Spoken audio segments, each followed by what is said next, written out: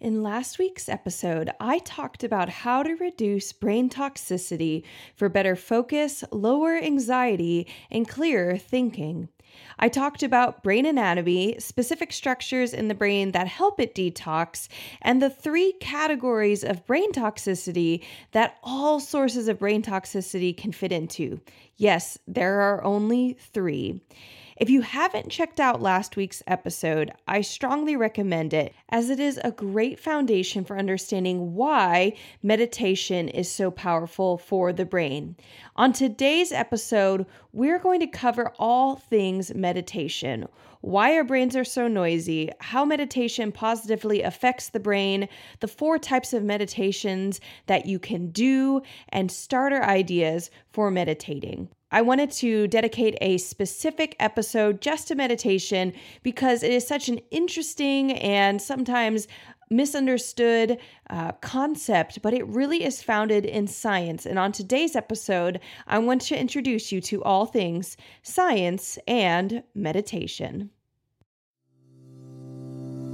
Welcome to the Better Belly podcast, where we find freedom from food restrictions, we increase energy in our lives, and we begin to feel more healthy and vibrant than ever by finding the root causes of our health problems. My name is Allison Jordan. I'm a marathon runner, functional medicine health coach, certified craniosacral therapist, gut health nerd, lover of Jesus, and owner of Better Belly Therapies, a clinic based in Ann Arbor, Michigan that works with both virtual and local clients to help them achieve the best health of their life. I am here to walk with you on your journey to a better belly and a better life. We're going to go beyond popping a probiotic and just checking out our poop. In this show, we are going to go deep into gut transformation strategies that last for your entire life. If you are ready to feel your best, get ready to roll. You are in the right place. And just as a reminder, this information is not meant to diagnose, manage, or treat disease. Always consult with your own health practitioner before you make any changes to your health.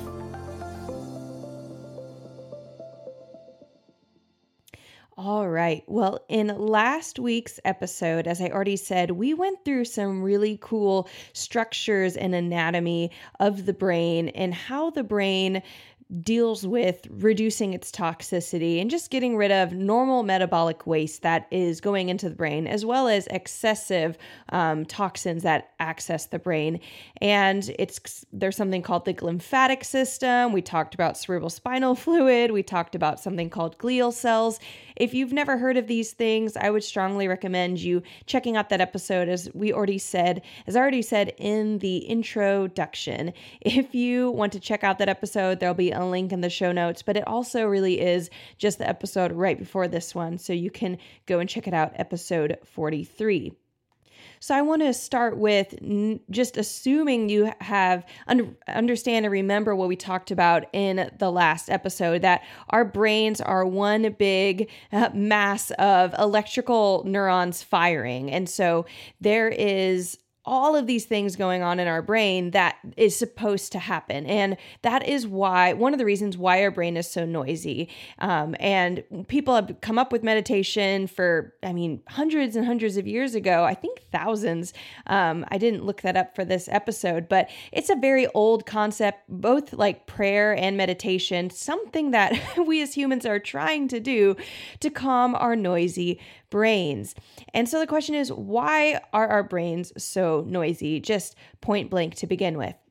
So the reason why is that there are 86 billion neurons in your brain, and they are constantly firing. Not all of them all at once, usually, but somewhere in your brain, neurons are always firing. That is part of how it works. Your heart always pumps blood, and your brain always has neurons firing. And part of what our neurons are doing as they're firing is they are trying to make easy to use pathways. These pathways are things that make us know how to drive a car or know how to speak a certain language easily, at least. They're the neurons that allow us to know how to cook food or how to hold a knife. All of these neurons are these pathways that make it easy for us to do things habitually, to remember what time we need to go to work. All these things are pathways of all these neurons firing. And so a psychologist called Donald Hebb in 1949 actually coined a phrase called neurons that fire together, wire together. And so it's like this welding that happens by us repeatedly using certain pathways. And the interesting thing about those pathways is the more that we use them, the more that we go back to them, whether we're thinking about it or not. So if you have kids and you're used to thinking about, are they safe? Where are they right now? Are they near a staircase? Are they near the stovetop? Like that is a pathway that's actually going to be built. And you might know that if you are around someone. So my husband and I, we're single. We don't have kids. We do hang out with kids a lot, but we don't actually have it. And we notice a big difference between us and our friends who have kids, that their eyes and their bodies and their ears are constantly alert for like the sound of children crying or just the smallest things that my head is not picking up on. And that is part of the pathways that their brains have created. So our brains create these things for our safety, and sometimes they end up harming us. And that's where we can get some of that noise of reusing maybe anxiety pathways or reusing I'm going to recheck my phone. Just almost like if you've ever picked up your phone to check out something on it, texts or Facebook or your bank account, whatever it is you look at on your phone, you might realize you've done it sometimes without even thinking about it. It's like, I don't even remember getting on my phone and here I am. That's actually the result of a neuron pathway just accessing itself out of habit.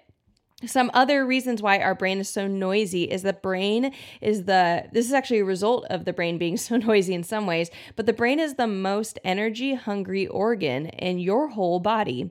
So the brain consumes 20% of all the oxygen in your body. It consumes 20% of all the glucose in your body, and it consumes 15% of cardiac output, aka blood. And yet it is only 2% of your body weight. So compared to other organs, other muscles, other bones, it's only a fraction of the body weight of your mass of your body, and yet it's consuming up almost 1/5 in all these categories of oxygen and glucose in your body. So that's just a sign of how much activity is going on in the brain, even when we're not necessarily doing things like rocket science. Although some people are in fact doing rocket science as part of their daily work. Another reason that our brain is so noisy is that, and something to understand about the brain and its noisiness is that some brain activities require more energy than others. So there was a psychologist who wrote a book on this. His name is David Rock, and he wrote a book called Your Brain at Work. And in that book, he kind of breaks down all these studies that have been done on your brain and brain activities that may take up more energy or more focus in the body. And he breaks it down into kind of on a day-to-day basis. I really strongly recommend that work or that book, whether you have like a job or a career or a mom, whatever you do, or if you are a student, it applies to everybody. And so, but he says that the number one most brain hungry activity that you do is prioritization. So, and the reason for that is when you prioritize, say, in my week, the most important thing I need to do is get groceries, or the most important thing I need to do is call the doctor and set up an appointment, or finish an exam. Whatever it is that's going on in your life, you're making a priority to say, if nothing else happens, if this one thing happens, that I've succeeded in my week. And so prioritization actually requires you to imagine something that doesn't yet exist, which is in many ways often structure in your week. There's something, or you might be even just remembering something you need to do and then giving it a name and giving it a due date. All of that, it takes a lot of energy. It's the giving something a due date, all those things that we might hate that our professors give to us. If you remember, or being in high school when you're given like, here's your piece of homework and here's its due date, it's stressful, but also you didn't have to make a choice to prioritize it. And that's something that really changes oftentimes when we when we graduate from high school and graduate from college is suddenly no one is telling you what to do or when to do it. And it feels like so much freedom, but that freedom actually comes at the cost of a lot of brain energy. And if we don't spend specific time using that brain energy, we might find that our weeks are not as productive or successful as we want them to be. The second most energy hungry activity your brain is going to do is decision making. So decision making, now something exists. Maybe you're looking at your closet and you're looking at clothing. All those pieces of clothing exist, but you now have to compare them beside each other, as well as compare maybe abstract, invisible ideas, such as what is the weather like today? That's an invisible idea. Or what type of occasion do I need to be prepared for today? Like, is today a presentation day? Is today a work from home day? Is today a go out for a run day? And we have to think about all those things and then measure them in our minds. And that is decision making. Choosing what to eat is decision making. That's the next level of just our brain on working overdrive, and then everything else pretty much comes after that. So driving a car, if you're not learning how to drive a car, it's habit. You have all these pathways, your brain knows what to do. You're talking to your spouse, using language, talking to someone you're familiar with, that usually takes much less energy. Making dinner itself takes little energy if you've made these things before. If you know how to crack an egg or cut chicken or prep potatoes, these things are familiar. You have pathways for that. Now, I already said deciding what to eat is a very different experience, and you may be familiar with opening up the fridge and feeling like there's nothing to eat. That's actually the process of our brain saying, I'm exhausted. I can't do this right now. I don't have enough oxygen, glucose, rest, whatever. My brain is in overwhelm, and I'm looking at what's in my fridge, and I know that I can see the broccoli, I can see the chicken, I can see the rice, but I don't actually know how to put those things together. And that's why decision making is harder. But if someone just says, here's the recipe, we have all the ingredients, they're right in front of you, make it, it's much less stressful. And that's why my husband and I actually split up decision making of what we're eating and who's making it. It's a really wonderful strategy if you haven't tried it before. And then lastly, this is where meditation comes in. So we get this idea that our brain is noisy partly because it's just being the brain. It's going to act and to work no matter what.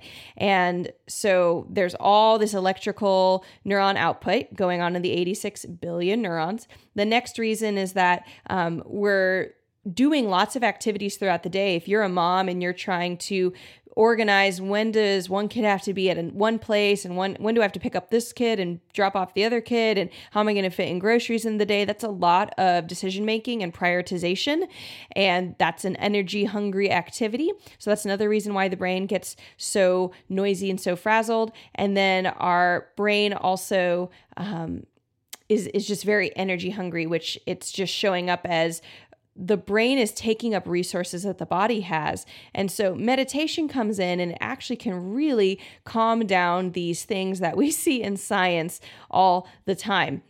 So one of the reasons meditation is effective is that it takes this brain, which is super chaotic and super noisy. And you can imagine these, if you remember seeing on some type of science show or documentary where they do brain scans of people's electrical output, and actually they're measuring blood usage in the brain. You can see if you've seen, there's little red areas, yellow areas, green areas, blue areas where the brain is more or less active in terms of blood output.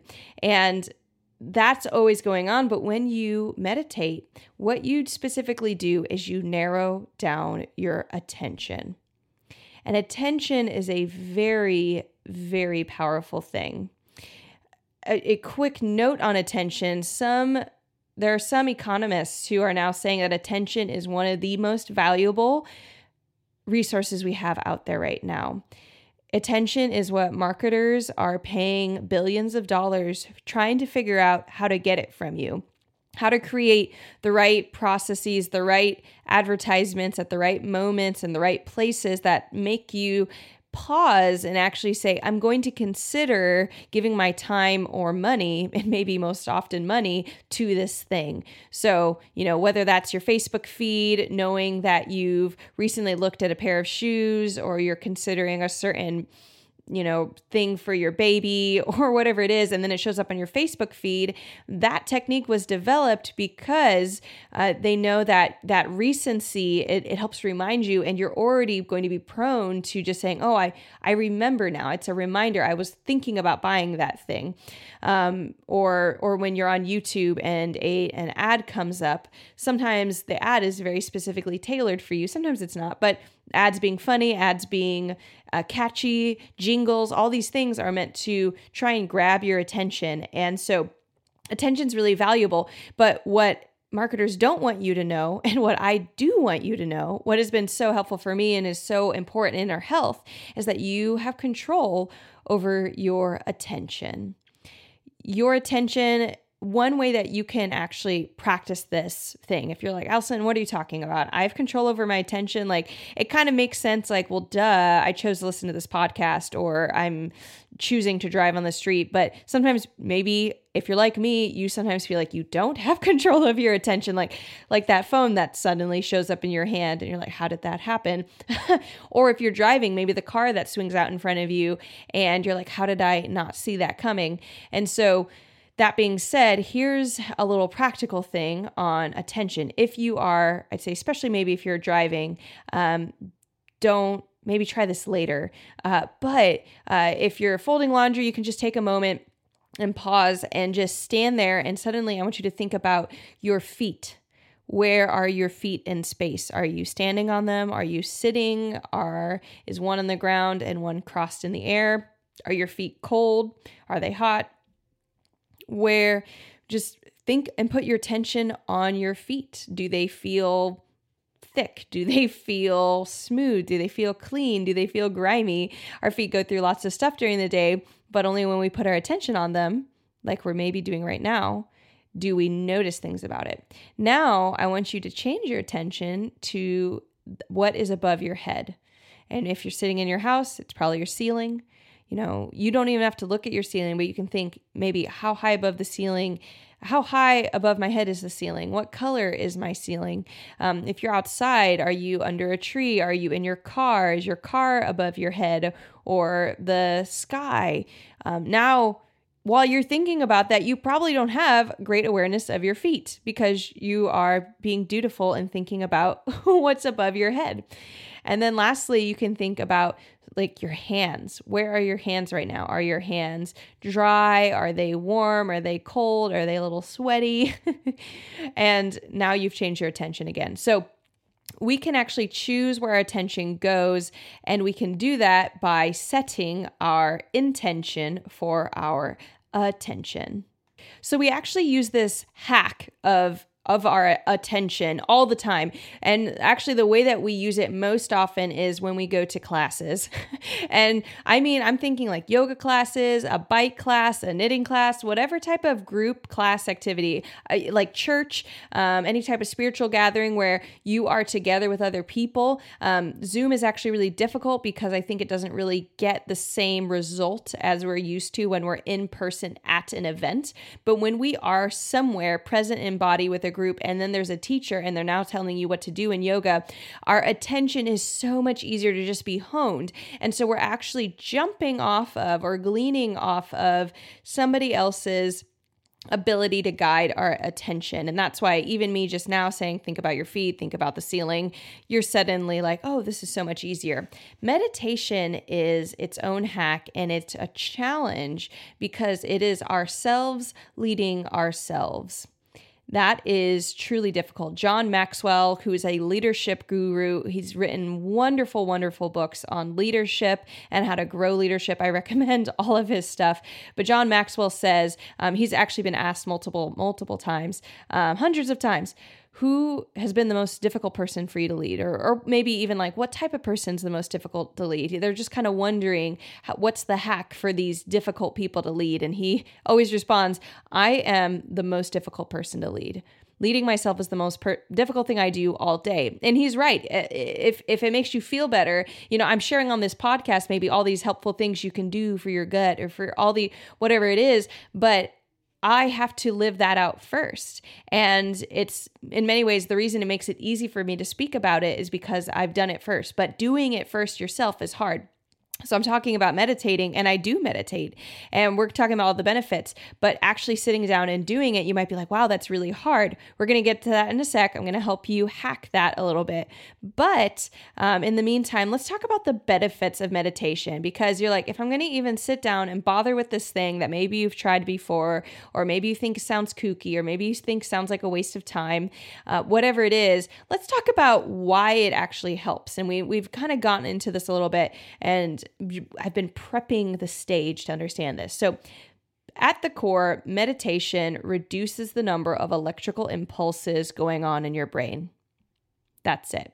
So when you are focusing on one thing, and you might actually have noticed if you maybe listen to a really beautiful song, maybe you're at a concert and you're just so focused on what the orchestra is doing or what is going on with the performer on stage, you forget time is passing, you forget your phone exists, you forget about the exam that's due tomorrow, whatever it is.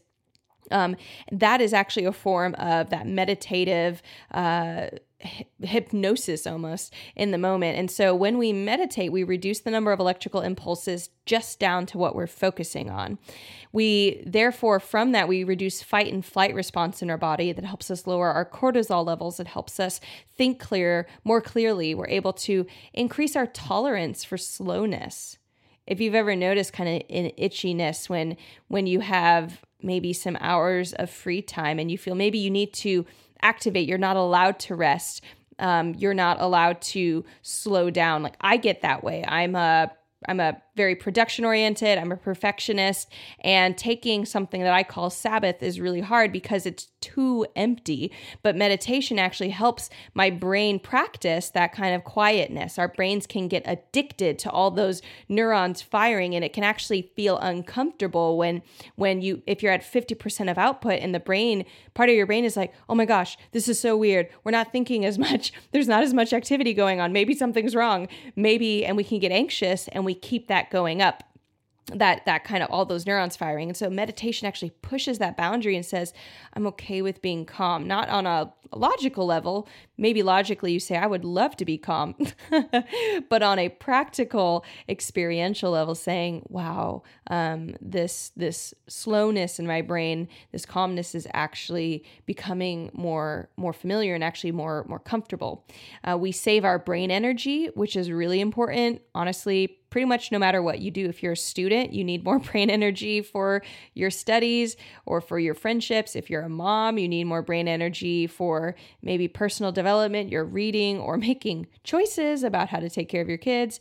If you are a career person, and of course, especially if you're all of these three things at the same time, you need to save brain energy for the projects you're working on, or for when you get home and you're interacting with your roommate, or you're trying to buy groceries.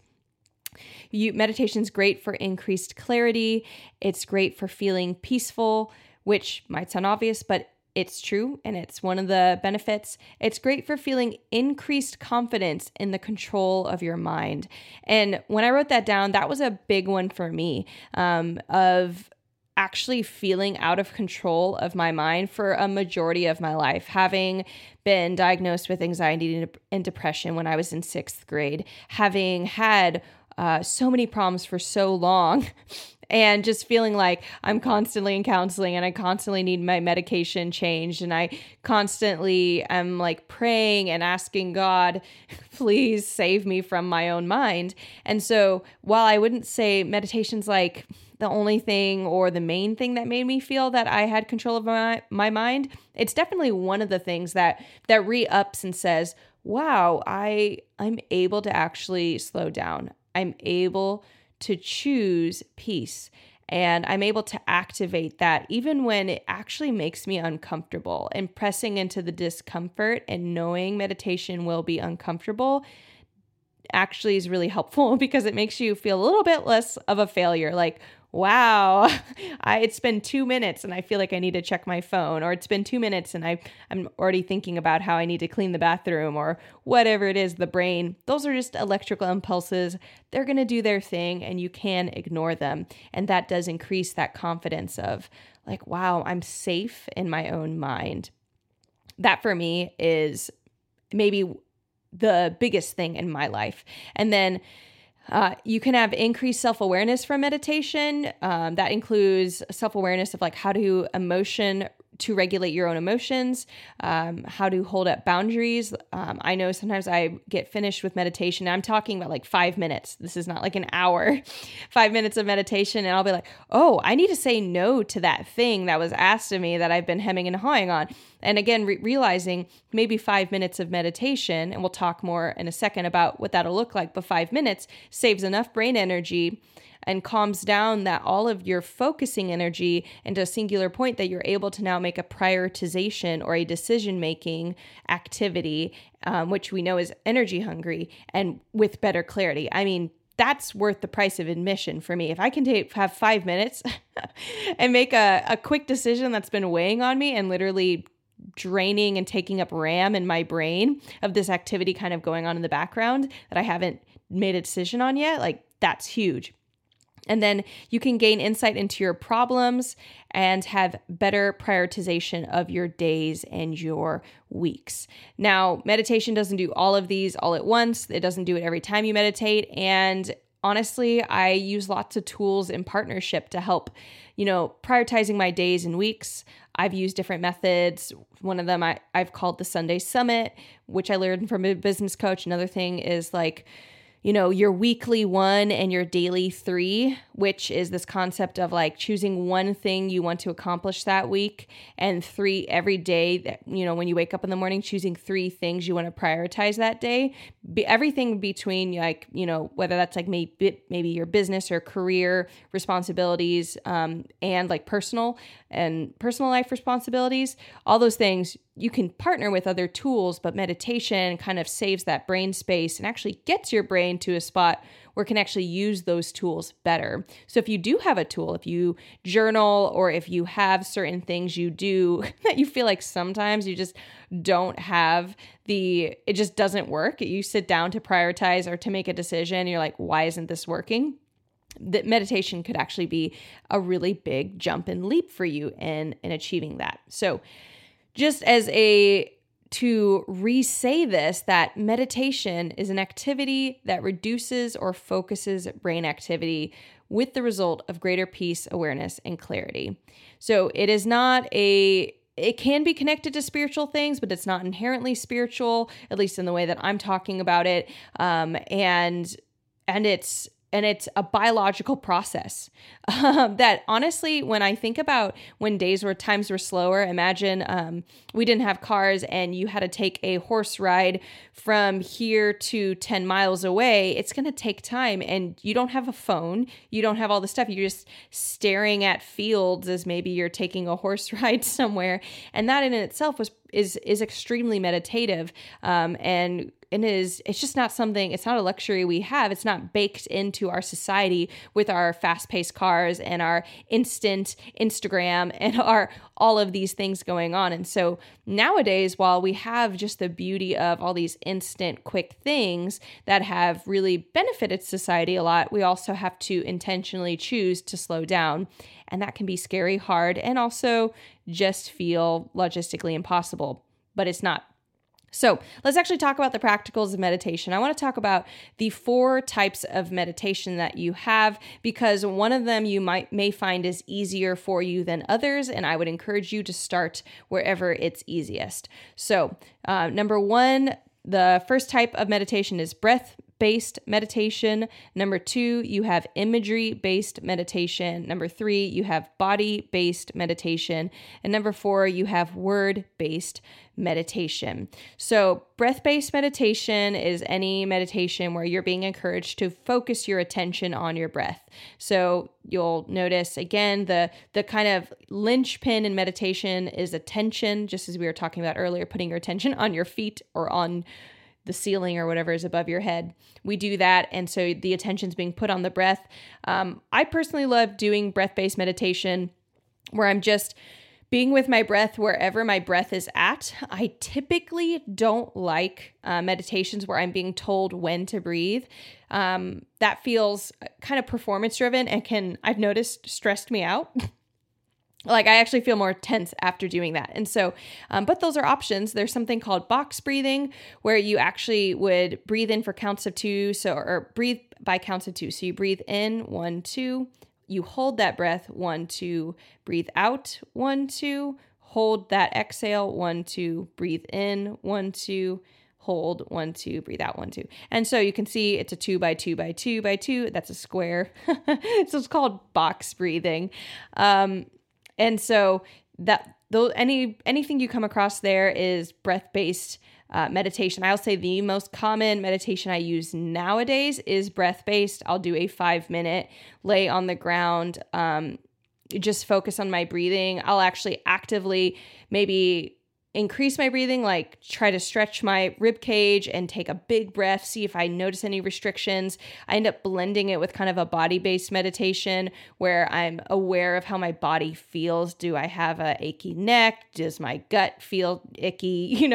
And so I end up blending it, but that's the simplest one for me. But breath-based meditation for a long time was one of the harder ones. Number 2, imagery-based meditation was the first meditation that was actually super successful for me.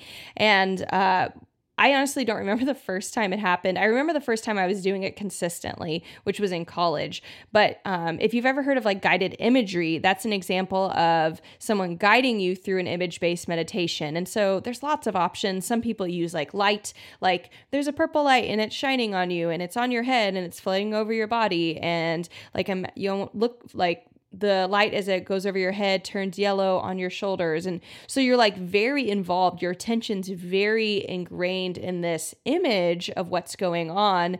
And there's different pros and cons to different, image-based meditations. And it's not to say everybody's got different ideas on, is this light real, etc. But the point is that you're focusing on whatever the image is.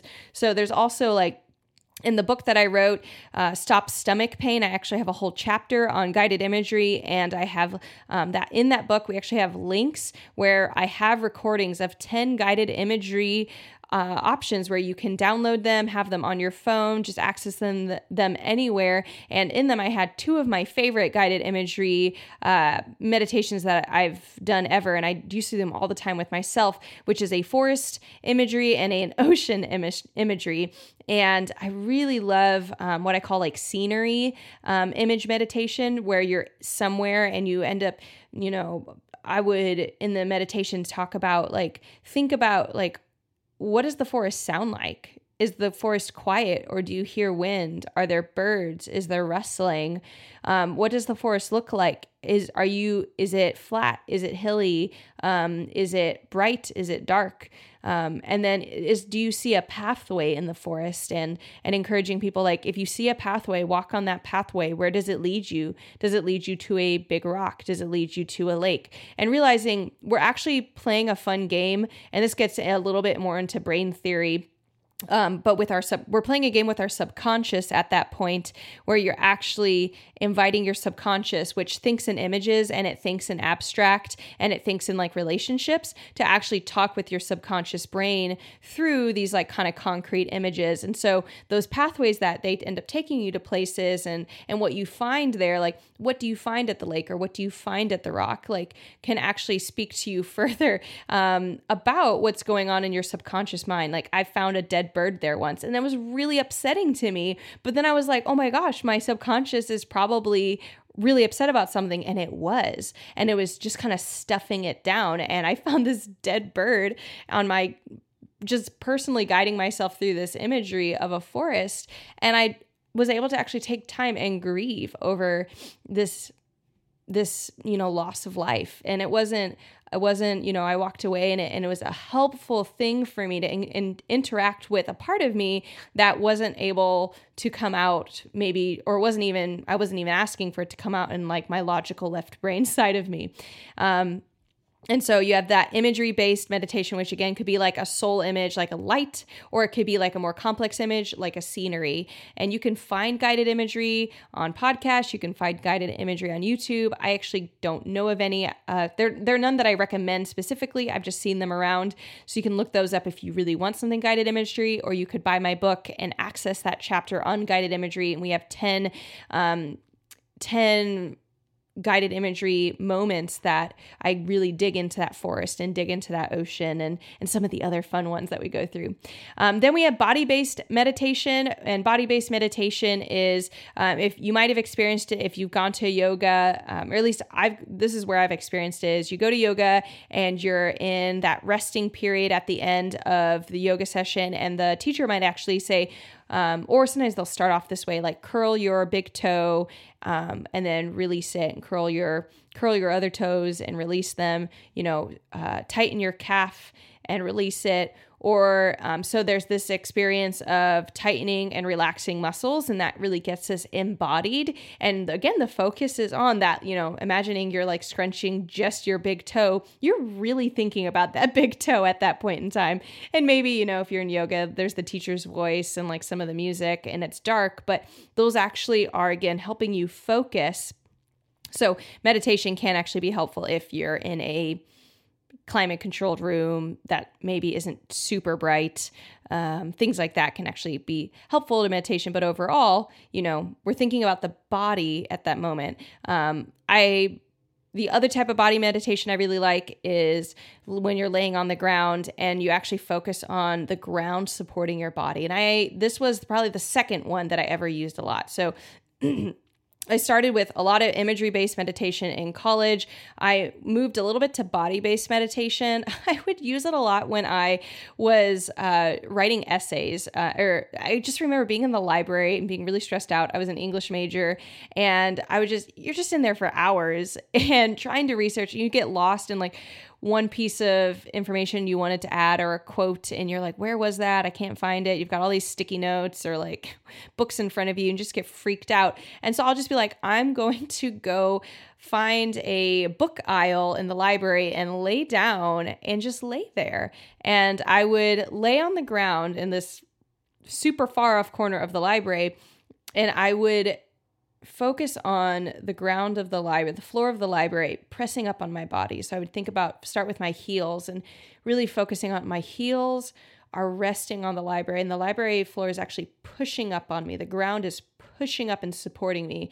And then I would think about maybe my thighs or my hips and how my weight was really being supported and pushed up and lifted up by the ground, and my chest or my shoulders and my head and my hands, my elbows, every part of me that was touching that ground is actually being lifted up by the ground. And it was super helpful because I kind of had this visceral experience, so an embodied experience, not just a head knowledge of like, I'm not alone, the world isn't trying to crush me, the world is supporting me, the Lord loves me, all these things. But I actually had this feeling of like, oh, like I'm experiencing my body literally resting on the ground. And if you really focus on it in the right way, you can actually change it from the feeling of your body like being heavy on the ground to your body actually being pushed up and lifted up by the ground. And that was a really helpful and 100% meditative thing. I found that on average, when I did that, I never like timed myself how long or short it needed to be. I just did it as long as it took for me to honestly feel calmer and just enjoy being in my body again. And it took on average 15 minutes. And that wasn't me trying to be cool or awesome. So, again, when I'm talking about meditation, one of the things that I think turns me off to it is this thing of like, I need to do it for an hour, I need to do it for 15 minutes, or I need to do it for 5 minutes. Like, do it for 1 minute, do it for 30 seconds, start somewhere. But like, as you're doing it, do something that you enjoy. The reason I was able to successfully do it for 15 minutes is because I was so enjoying I wasn't enjoying being stressed and overwhelmed and anxious, but I was enjoying taking a moment to care for myself and to feel things in a different way. And honestly, I would often end that 15 minutes of meditation on the library floor and have this sudden realization of, oh, that was the book that I wanted to quote it from. I can now remember. And I got that, and I didn't know it back then, but that was that 15 minutes of just saving a little bit of brain energy, a little bit of that blood glucose, a little bit of blood oxygen for my brain, and just letting all that excess, neuron firing that was just probably like fireworks in my head turn down to just a little flame of a candle. And that's much more manageable for both energy usage and focus. And then lastly, we have word-based meditation, and the best examples of word-based meditation are things like Om, which is more like a sound-based meditation, but also like repeated prayers. So Jewish tradition, Catholic tradition, Christian traditions have repeated prayers that if you say frequently enough, then you create a neural pathway that is familiar. And when you're saying it, you're actually focusing all your energy on it while also being able to lightly focus on nothing, honestly. So like driving, if you've ever had like really good ideas while you're in the shower, while you're driving, I think those are two common places people experience it. It's because you're doing this thing that takes some focus, but not all of your focus. And similarly, if you have a repeated prayer that you've said a lot in your life, or repeated sounds you make, that can actually be a great thing of focus. So some people, when they meditate, they have one word they're focusing on, like peace, or I actually can't think of specific words. I know if I use a one word meditation, I say Abba a lot, because Abba is Arabic for father. And that is just something that I connect with as a Christian. I connect with God as my father for whatever reason. I've just developed a stronger connection with him through the word Abba. And so sometimes as I'm, entering prayer, maybe specifically prayer opposed to meditation, which is slightly different, I might say Abba a few times, just as like a connection point of just like saying someone's name. So those are kind of word-based meditation. So a single word or a phrase, a word, a verse. There's actually, when I do upper limit training, I talk about Gay Hendricks, who wrote the book, The Big Leap. And he's a psychologist who created something called the upper limit theory. It is a really great theory that I am going to be teaching about on the podcast. I've mentioned it here and there, but I don't have a whole episode dedicated to it yet. But he has a declaration that is, I expand in abundance, success, and joy every day as I teach those around me to do the same. And I think that's that's a declaration I've used many times. That's memorized for me at this point, and that can also be a meditative phrase you use. So those are the 4 types of meditation. And as you think about it, as you listen to them, is there one that stuck out to you more? Did you say, oh, wow, I actually already do that? Maybe you aren't even giving yourself credit for the fact that you lay on the ground and listen to your breath for a while, or maybe that you find yourself being drawn back to certain phrases or prayers that you just end up saying kind of calmly to yourself, and they help calm you down. Those are all options. And so starter ideas on how to meditate. I have a couple, and just what we listed just now might have been some great starter ideas for you, but I'm also going to bring up some specific resources. Number 1, and we're going to put the link in the show notes for this, something called HeartMath. So HeartMath is a endeavor. It's a device, you could say, that was developed as a breath-based meditation, and it syncs your breath to your heartbeat and your brain waves. And the way it does this is you have a device that clips onto your ear, and that monitors your brain waves, and it monitors your heartbeat. And then you have an app that this device connects to via Bluetooth or via a cord into your phone. And then the app actually tells you when to breathe to help sync your breath with your brain waves and your heart rate. And so this HeartMath device has actually been extremely well studied. It is a very big endeavor that's international, actually. It has 400 plus independent peer-reviewed studies. It has over 500 hospitals, schools, and organizations use HeartMath as a way to support their students, their staff, and their employees. And in most studies, they find that people who are regularly using HeartMath as a resource for meditation are seeing changes in both their mental and their emotional health in 6 to 9 weeks. I actually have HeartMath. It is here on my desk. It's just another tool. I don't use it all the time, but I like it. Like, it stretches me. I like it because I dislike it in one of those funny ways, because I'm a little bit more independent and I like to guide my own meditations. But honestly, I have so much room to grow as somebody who is pressing into the discomfort of being calm, honestly. And this app actually kind of pushes my boundaries a little bit. And so I really do recommend it. I love that it's guided. I love that it's in tuned with your body. So it's not just like boxed breathing, doesn't necessarily care where your body's at that moment, but this device actually picks up on that. And so we have a link in the show notes for it. It's a really great device. I recommend the Bluetooth option, but if you want to get a corded, like where it actually like plugs into your phone, you can do that too. Other things and resources I would recommend is there's an app. There's lots of apps for meditation. One app is called the Healthy Minds Program. There'll be a link in the show notes, but I really like the app because it actually grows you in different stages. And so you can start as like a basic, a beginner meditator, and it has different types of meditation that they call like awareness, foundations, insight, connection. And so they have different most of it is guided meditation, and it's really great. I use an app called Timefully, which is really simple. It's basically just a timer. But it gives me a little dopamine rush because it gives me a tree that grows every time I meditate. And I typically meditate for 5 minutes, and it gives me credit for that. It doesn't need anything more. So you can go on you can check out podcasts and listen, like try to find like an active guided meditation. You can go on YouTube. And then you could also, if you want to read books to just learn a little bit more about the brain, you can read Your Brain at Work by David Rock. And that is a great book to read.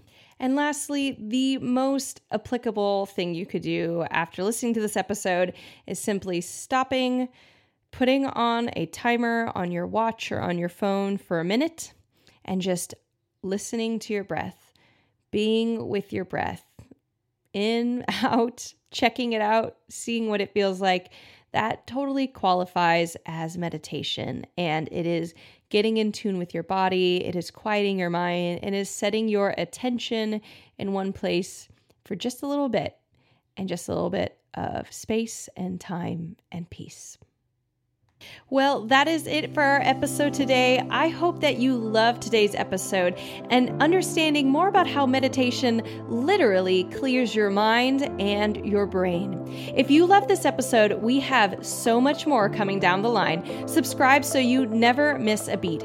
And if you love this episode and want more resources on how to meditate, you can check out and buy my book, Stop Stomach Pain, at betterbellytherapies.com/book. There'll also be a link in the show notes if you want to buy the book there. Other ways that you can support us is by leaving a rating and review at Apple iTunes or at the Apple Podcasts. There'll be a link in the show notes where you can do that. And other ways you can stay in the conversation with us is by following us on Instagram at Better Belly Therapies. I love seeing our new listeners, talking with y'all, hearing what your questions are, and just overall creating a community where we can have greater conversations on gut and health. And as always, just a reminder, if you are waiting for that healthy moment, that you are on the path. Miracles are immediate. We always want things fast, and that's okay. But healing does take time. You are on your way to healing. You are learning more. You are growing more. You're pushing yourself. You're resting. And you are learning more about your brain and your body along the way. I'm so proud of you. You've got this.